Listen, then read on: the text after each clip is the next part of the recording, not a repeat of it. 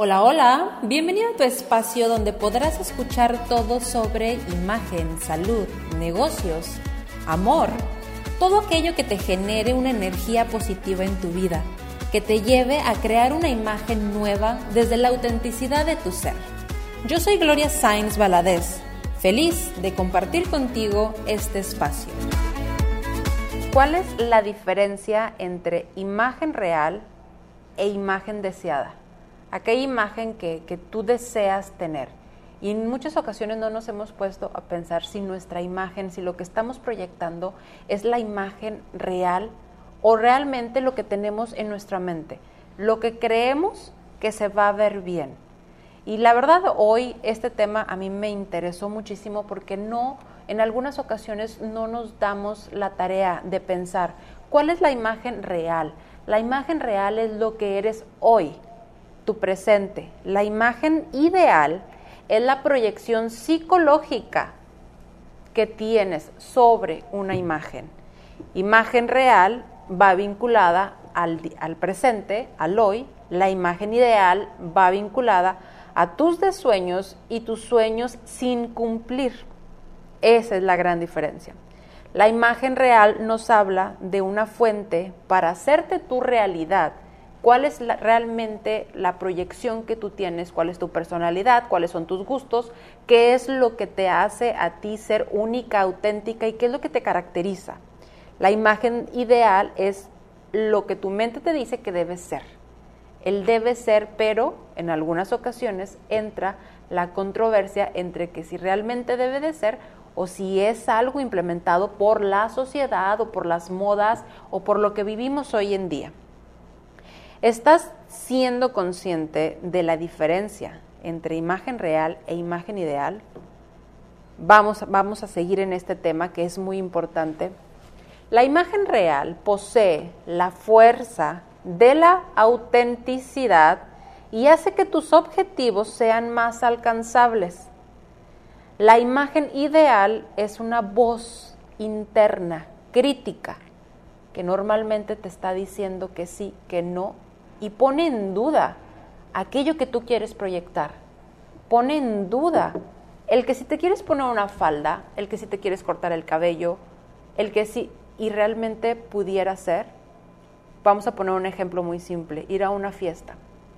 Todos van a ir vestidos de blanco porque es el código de etiqueta, pero a ti se te antoja ponerte un vestido en lugar de blanco completo, un vestido que vaya en blanco para no ir fuera del código de etiqueta, más sin embargo que lleve algún estampado o algún accesorio.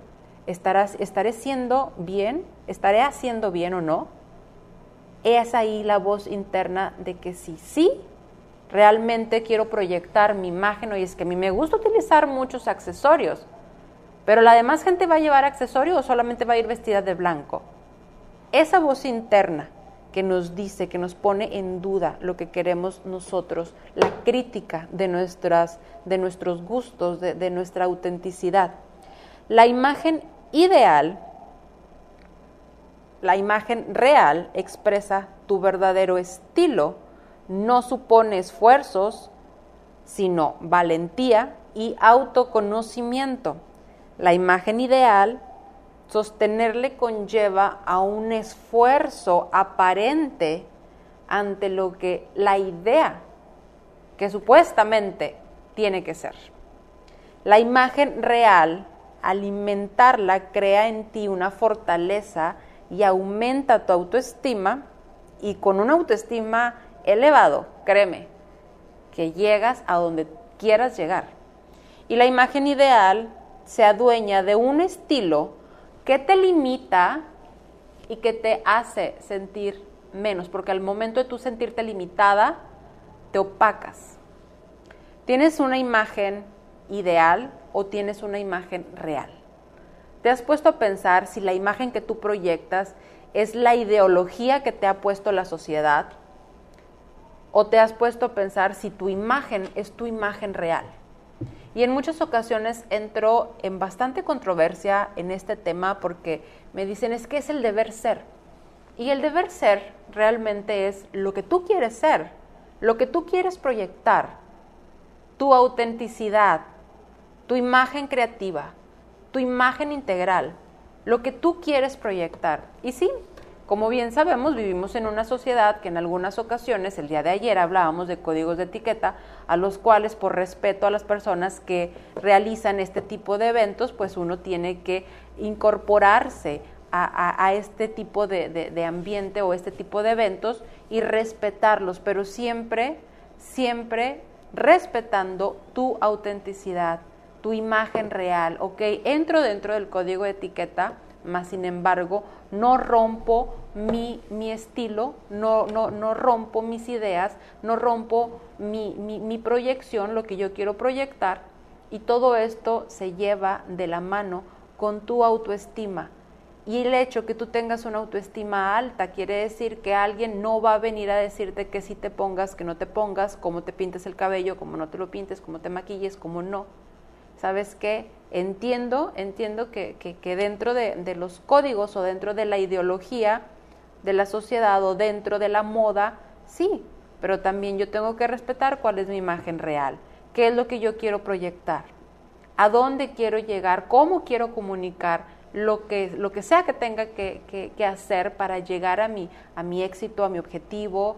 Y sí, muy importante, considerar tu imagen real como una prioridad y la idea o la ideología considerarla en caso de que tú quieras entrar dentro de algún código y que digas, ok, perfecto, es que me piden que proyecte, vamos a dar un ejemplo, me piden que proyecte formalidad en mi trabajo. ¿Por qué? Porque soy verificadora de datos y porque tengo que verme formal.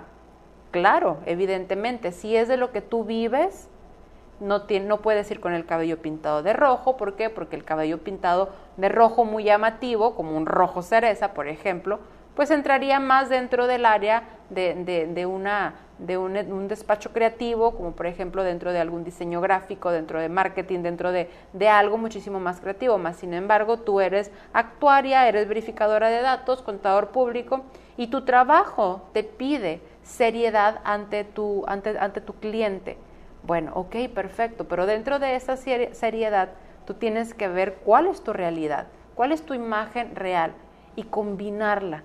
Tampoco es decirte, no haz caso omiso y vete vestida como tú quieras a tu área laboral, porque es importante saber comunicar, más sin embargo, es importantísimo saber comunicar tu realidad.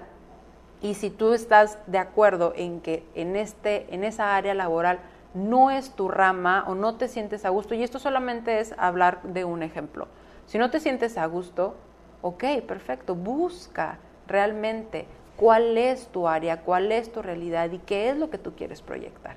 Así que pues bueno, muy importante, cómo te estás proyectando, qué es lo que estás comunicando, ¿es tu imagen real o es la idea que te están plantando?